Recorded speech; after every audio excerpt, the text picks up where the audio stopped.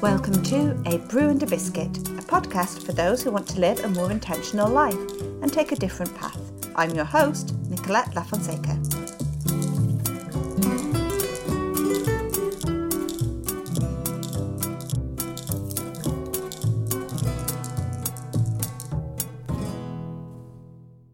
Hello, I'm so glad that you've decided to press play again on this, my third episode. Now, I consider myself a slow living expert, and I spoke a little bit about my journey to slow living in the Getting to Know You episode in the first one. Now I'm going to delve in a little bit deeper in this episode, so go and get yourself a brew and a biscuit and we'll settle in. I made a conscious decision to change my lifestyle, and there were so many factors that were influencing that decision. I was pregnant and I knew that I wanted to home educate, and I now have 2 children that I'm home educating. I am a disabled woman. I run my own business. I have a number of chronic illnesses. We're renovating a house. There's a lot of plates in the air. So I had 2 choices. Either I carried on as I was and I completely imploded, or I changed. Now, I've noticed that there are so many misconceptions around slow living, and it's not uncommon when a concept is reduced to a hashtag. I use hashtags. I'm guilty of that myself. Hashtag self-care, hashtag mental health, hashtag slow living. We all use them. But these concepts exist outside of curated little squares. And it's so easy to forget the message behind them. And sometimes I think that's being lost. And in a bid to address that, I thought it would be a really good idea to do a myth-busting episode. So I'm going to dispel 5 slow living myths. Slow living is such a passion for me that it does not take much for me to start a slow living diatribe. Honestly, stand at a bus stop for 2 seconds and I'm giving you my ethos. And one of the things I hear back so much is people are enthused and they like what I'm doing. They're like, oh, this sounds great. Your lifestyle's great. I just don't have the time, which really blows my mind, because how do you not have time for slow living? And that makes absolutely no sense to me. How would you not have time for something that gives you time? I think the confusion has started because the hashtag cottagecore has become embroiled with slow living. Let me explain cottagecore. So cottagecore, if you Google it, is being defined as harking back to an agricultural life, brackets skills and crafts. So it's very much like an imagined idea of the countryside world. And I want to really emphasise imagined. When talking, homegrown foods and knitting and crochet and sourdough starter. And I live rurally, so I know a lot of farmers, and some of them make some cottagecore in their lifestyle. Yes, they run a farm and they work on the land. This idealistic, imagined, polished Instagram view of country life and a simple life. And actually, way back when in this simple lifetime, life was hard, having to go to the well and not being able to turn on the tap and not having a combi boiler. So let's not romanticize things, people. This year, that trend has skyrocketed, shown as it's a reaction to COVID, because we're at home and this warm blanket of nostalgia, which, is a romanticized level of historical fact. Nostalgia is like a warm, comforting blanket. And when we're in a difficult part of our lives, like we all have lived through in 2020 and sort of still spilling over into 2021, it's very easy to have this skewed viewpoint and to want comfort. And cottagecore is comfort. Now, it turns out that I might be helping this misconception about associating slow living and cottagecore, because quite unwittingly, I am hardcore cottagecore, which is very different than when I was just listening to happy hardcore. I knit, I bake, we have an allotment, and for me this is great because I'm finally on trend. I've spent my whole life not being trendy at all, so this is a big moment on me, so I don't really want anyone raining on my parade here. But my commitment to cottagecore and my commitment to slow living, they're not mutually exclusive. And so myth-busting number 1 is slow living and cottagecore are different. You can embrace slow living without ever making sourdough starter. And for anyone whose mind is blown at this point, thank you, because, that's what I'm here for. Okay, myth-busting number 2. Slow living has an aesthetic. Wrong, 1,000 times wrong. In the world of Instagram, everything has an aesthetic, okay? Maybe not my grid because it's not curated. It's lovely, but it's not curated. But of course, it's a visual platform, and I like that. I love looking at pretty pictures. I like making pretty pictures and posting them. But we need to learn to separate the visual from the real life. They're two different things. In our daily life, a lifestyle does not have to follow an aesthetic. And I'm definitely fully committed to slow living, but often that's associated with minimalism, and my home is far from minimal. It's not maximal. It's just got stuff. We have bright colours. We've got trinkets. Everything has a story.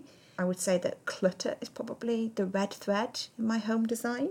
And the same goes for how I dress, because often if you are associating slow living with the Instagram life, I should be wearing lots of pastel colours, lots of floaty dresses. I don't even think I own a linen dress, and yet I'm embracing slow living, so that can happen. I wear clashing colours. That's not a slow living thing in Instagram world, not in the hashtag anyway. But let me tell you now that there is absolutely no uniform for slow living. Intentionality to your wardrobe and your home design does not equate to minimalism. There's a famous William Morris quote, and it's the one that everybody knows, but I'll repeat it again for you. Have nothing in your house that you do not know to be useful or believe to be beautiful. So we don't have to strip back to basic needs and live a simple life. Technically, I only really need 2 pairs of knickers. I push 3 because, wash them, wear them, dry them. But it's okay to have 10 pairs. That's okay. Have nothing in your home that you do not know to be useful or believe to be beautiful. Having something that brings you joy has a purpose. That is a purpose. If you look at something, if you look at a blanket, like Joe and I really don't need any more blankets, but I find it very hard to resist buying a good blanket. And no, I don't sit in all of them all at the same time, but each one of them carries a story from where we got it and brings me comfort and it brings me joy. And that's a pretty big purpose, bringing you joy. Gosh, we're really flying through this myth busting today, because dispelling untruths is, we're not messing, we're taking no prisoners. So myth number 3, slow living means doing less and goofing off. I hear this a lot from people who think that, I'd love to give slow living a try like you, but I've got things to do. Sweetheart, we've all got things to do. They're called to-do lists. I actually do more now than before I embraced slow living, which sounds pretty contradictory, but it's true. Hear me out. What I did was I cut out the, quote-unquote busy work, working smarter instead of just rushing around and bumbling from one thing to another and actually not really achieving that much. My to-do lists now definitely have less on than before I started embracing the slow living concept. But if I have a deep dose of honesty, if we all have a deep dose of honesty here, when you make a huge to-do list, do you really tick everything off? Just stop and think about that for a second and think about some of the lists you've made in the past and be really, really honest about how much you truly achieved and achieved to a good standard that you are proud of. I'm guessing most of the time you don't, because none of us do, because we overface ourselves. So what you do is you'll take a list on Monday and you'll write 1,000 things on it. Then you won't achieve all of that, so you take what is left over from Monday's list and add it to Tuesday's list. And then by Wednesday, your to-do list is out of control. You start to dabble in everything and go, oh, I still really need to finish this thing for Monday. And I've got to get this done. And I've just walked past this thing in the hallway that's reminding me of the thing that was on Wednesday's list that I was going to do this morning. And you're bumbling around, you're rushing, you're doing everything, you're not planning effectively, and you're not actually achieving that much, or you're doing a lot of things badly. I do more now because I'm realistic with my time. Slow living is all about intentionality. So I was able to edit my life, and that left room for other things. For me, that left room for, knitting and the allotment and going full cottagecore. And for you, that could be something completely different. You don't have to make the sourdough starter. I feel like I want to do a later episode where we really just go into time management in more detail, and I will do that because it deserves a full episode. But for now, be realistic with your list. Slow living also awakens you to appreciate the whole day, because there's although mindfulness is a very different thing again, there is a lot of mindful activity within slow living because you're looking at the whole day. And what you do is you're appreciating every moment, and it's very quickly, without even trying, you will start to discover those between moments. For example, you might be stuck in traffic and you could be angry about being stuck in traffic and trying to look at what it is that's slowing you down. Or you can enjoy a podcast or learn a language and enjoy the between time. Be present in the moment. Slow living myth number 4. Slow living is job dependent. This is a very strange myth, and I've heard it a lot actually. People have said to me that they couldn't possibly embrace slow living because they have to have a hippie type job or a creative job. You know, that's something you can do, Nick, but I couldn't do that. I have a corporate job. Let's dispel that myth.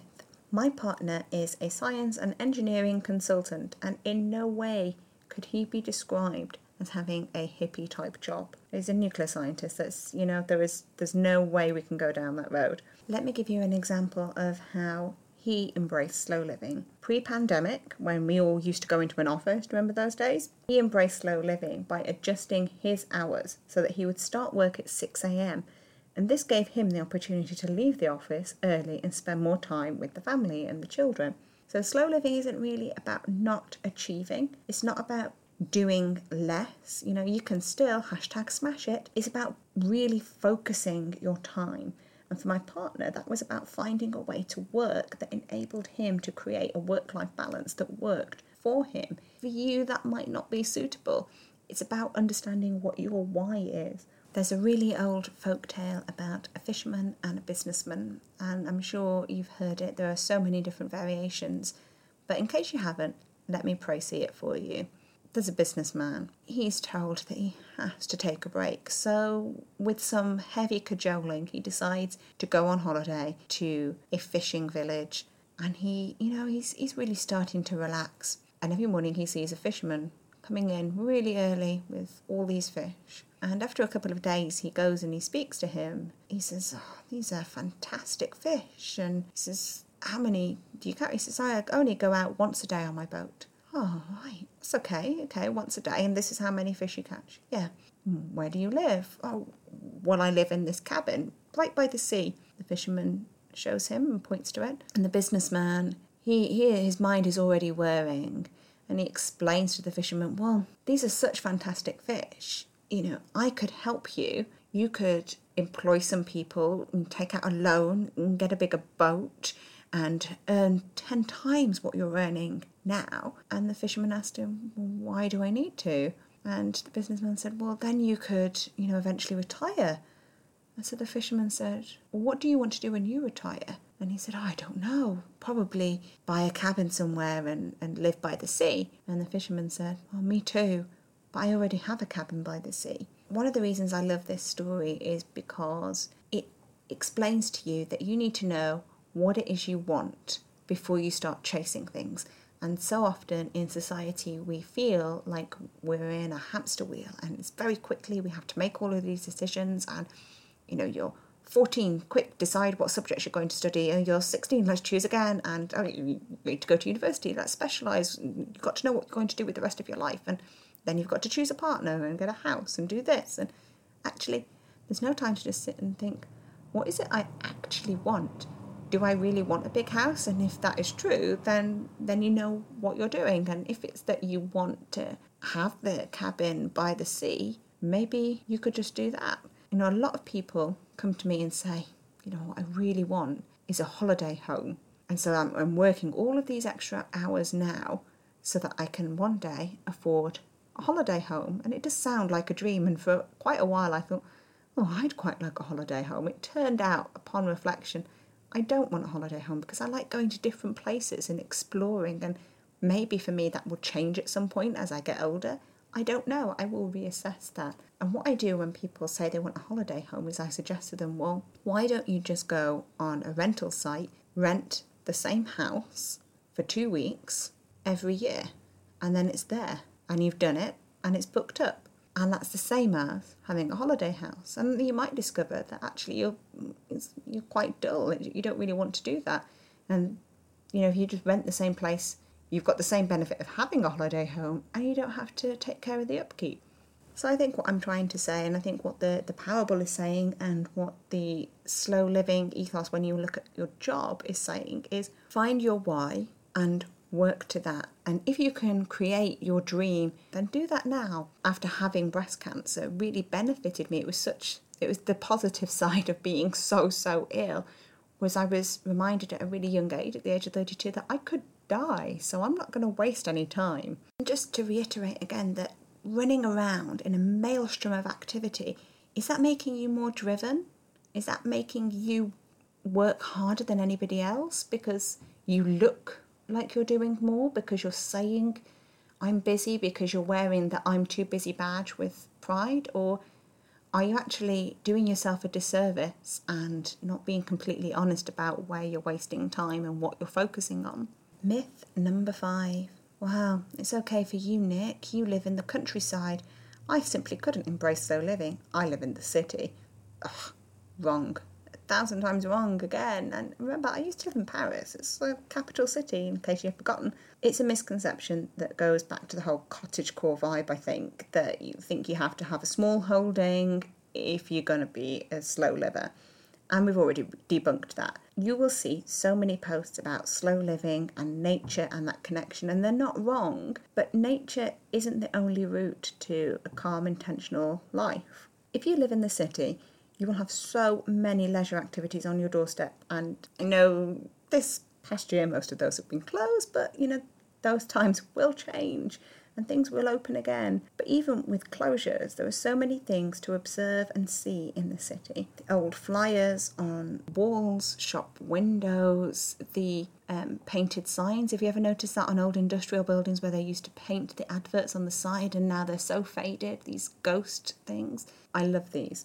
We're so used to rushing around when we're in the city and commuting that we never actually stop and look. When I was studying my art foundation many moons ago, I did a photo walk project from the station to the college, and every 5 steps I stopped and I took a photo. It's a sort of frivolous thing you can do when you're an art student and nobody questions anything you do. But what it did was it stopped me running on autopilot, and that's what you're trying to do with slow living. It's intentionality. I know I've said it again and again, but it's true. It's at the core of it. Stop the autopilot. So look around you instead of making that same journey over and over again so that you're not even taking any notice. How many times have you got into the car at point A, gone to point B, the same journey you make every day, 5 days a week, and not really noticed anything because you don't need to. You know the route. It's all muscle memory. You're missing so much when we do that. We're missing everything. Slow living is about passionately embracing the things that we value. I'll just say that again because it's so important. Slow living is about passionately embracing the things that we value. And that's what it is. There's no uniform, there's no aesthetic, because it's what we value, and what I value and what my partner values and what you value could look very different. So you don't have to fit into a mould. You can create quiet spots in a city. There's always a quiet tree. There's always a small area that feels like it's just yours. And you can create quiet in the city. You can make your home a sanctuary. You can think about the food you eat, about the leisure activities you pursue, the people you choose to be around. All of that is something that is embracing slow living and can all be done in a city apartment. So see, you don't need a cottage to embrace slow living. See, I did warn you that once I get started talking about slow living, I just go on and on, but it is such a lovely subject. And I feel that we've said so much that I always think it's nice when you've done that to have a recap of what we've busted in the slow living myths today. So number 1, you can embrace slow living and never bake a loaf of bread or knit a jumper. It can be done. Number 2, you do not have to follow a certain aesthetic to be in the slow living club. We're not going to chuck you out. Number 3, you can still do an awful lot of things with your life and have full days, but embrace the slow living ethos. What you need to do is edit those activities to the things that you want to do each day and do them with real intention. Number 4, slow living is not job dependent. You don't have to quit your corporate job and become a troubadour, unless that's what your why is, unless you really want to. What you will do is you will work smarter and effectively and focus on your goals. And wouldn't it be really lovely if you could achieve your life goals with far less stress? And lastly, you do not have to move to the countryside to stop living on autopilot. You can become mindful of the world around you and make intentional choices living in the city centre. I really hope that you've enjoyed this episode of Brewing a Biscuit. I would love for you to rate and review and be positive and tell friends and strangers, because that is the best way that they're going to find my podcast. Thank you for joining me.